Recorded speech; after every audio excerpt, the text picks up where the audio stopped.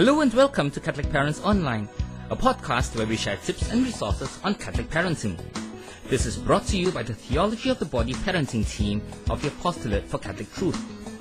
Presented with the lens of the theology of the body, we will see how we can be a sincere gift of ourselves to our kids in ways that will help them find true happiness and flourish in accordance with God's wonderful plan for each and every one of them. My name is John Hui and I'm your host for this podcast. Let's imagine this scene. Your family is preparing for Mass on Sunday morning. A peaceful morning. But you're becoming a little bit anxious because the time is getting rather tight. And then it happens. One of the younger kids starts acting up. You get so frustrated that you just lose it and start scolding him or her.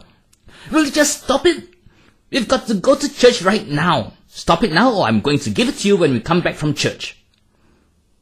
Now, I suspect this is not a very uncommon scenario in our families, mine included, right? But let's ask ourselves this question. How inclined will our children be to bonding with us when we as parents lose our temper, or gets impatient with our children, or gets easily upset with them at home? How attractive will our faith be to our children if we behave this way when trying to engage them in some practice of the faith, such as gathering them for prayer or for Mass? I would think the answer would be not at all. Yet, as evangelizers of our children, we must, as Pope Francis once said, not look like someone who has just come back from a funeral. Our children, indeed all of us, are instead drawn to goodness, beauty, and truth, and joy, which is why we are drawn to people, events, and things which exhibit these qualities, or help us experience these in one way or another. Why? Because, as we've mentioned before in our segment on the theology of the body, we are made in the image and likeness of God, who is truth, goodness, and beauty. Now, not only are we made by Him, we are also made for Him. And once we have found Him, we will find joy.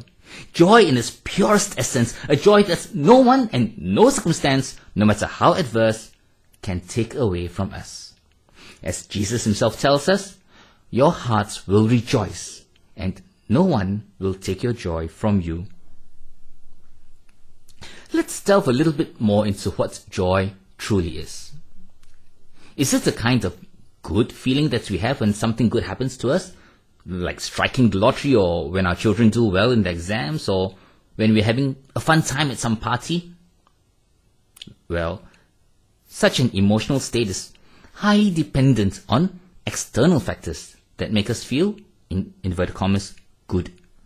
But joy, true joy, goes a lot deeper than that. This joy, as Pope Francis said, is not just emotions that are positive or just feeling cheerful. Instead, the Gospel's joy is the joy of having been chosen by Jesus, saved by Jesus, regenerated by Jesus. The joy of that hope that Jesus is waiting for us. The joy that, even with the crosses and sufferings we bear in this life, is expressed in another way, which is peace.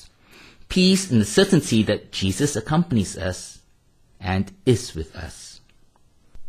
Put in another way, it is okay to feel sad when something painful happens in the family. It is okay to grieve when a loved one passes on. These are normal human reactions and emotions. We cannot and must not deny them. Yet, despite these pains, our faith in the infinite love of God, according to Pope St. John Paul II, transforms our lives and fills us with joy. And when we experience this joy, it will show, it will be infectious, and it will be attractive to our children. And when that happens, our children will be drawn to us even more, and through us, to Jesus, the source of that joy. Finally, how can we continue to grow this joy in us?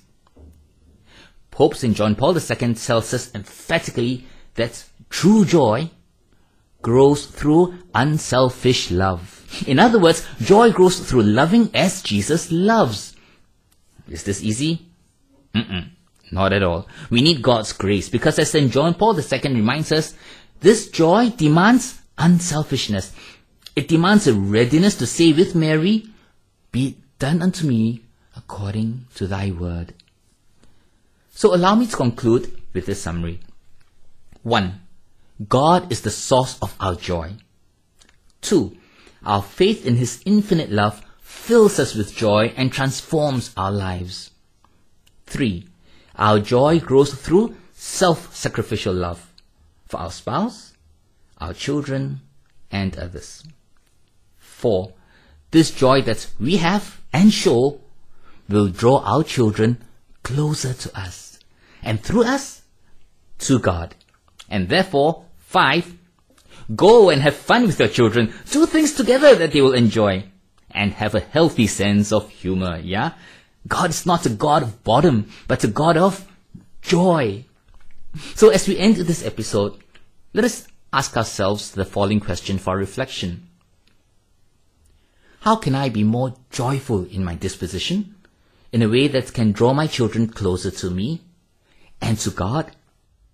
Friends, we have now completed the foundational series of parenting for Catholic parents, as well as the ABCs of connecting with our children.